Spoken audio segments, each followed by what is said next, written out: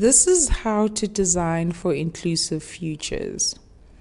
If you listened to a past episode where I was talking about how to create high influence brands, you will start to see the connection, right? Because in that piece, we're talking about solving for what's happening in society creatively in ways that uplift business.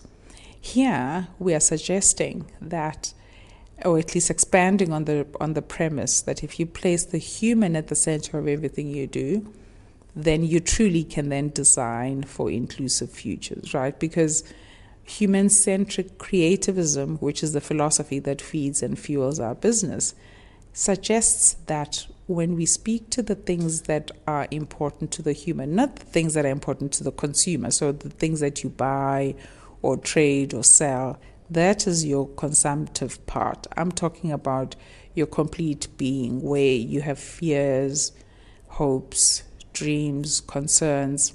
That's the part that is often neglected when brands try and invite us to buy this or test this or smell like that.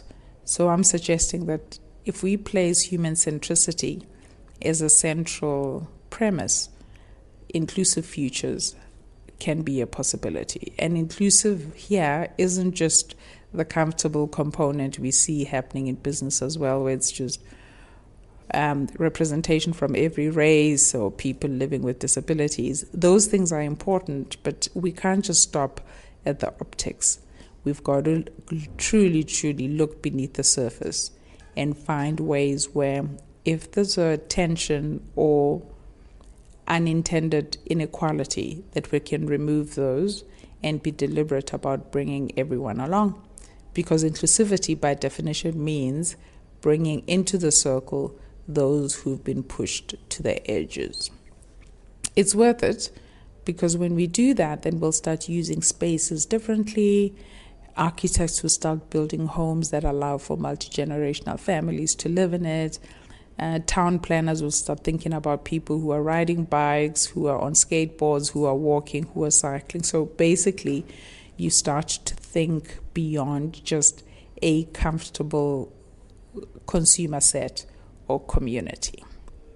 That's what I mean by designing for inclusive futures. And we've seen some examples from Nordic countries where many of those designs are just very human-centric from the get-go. And there's a lot we can do on the continent and beyond. So let's get to it. Because we're running out of time.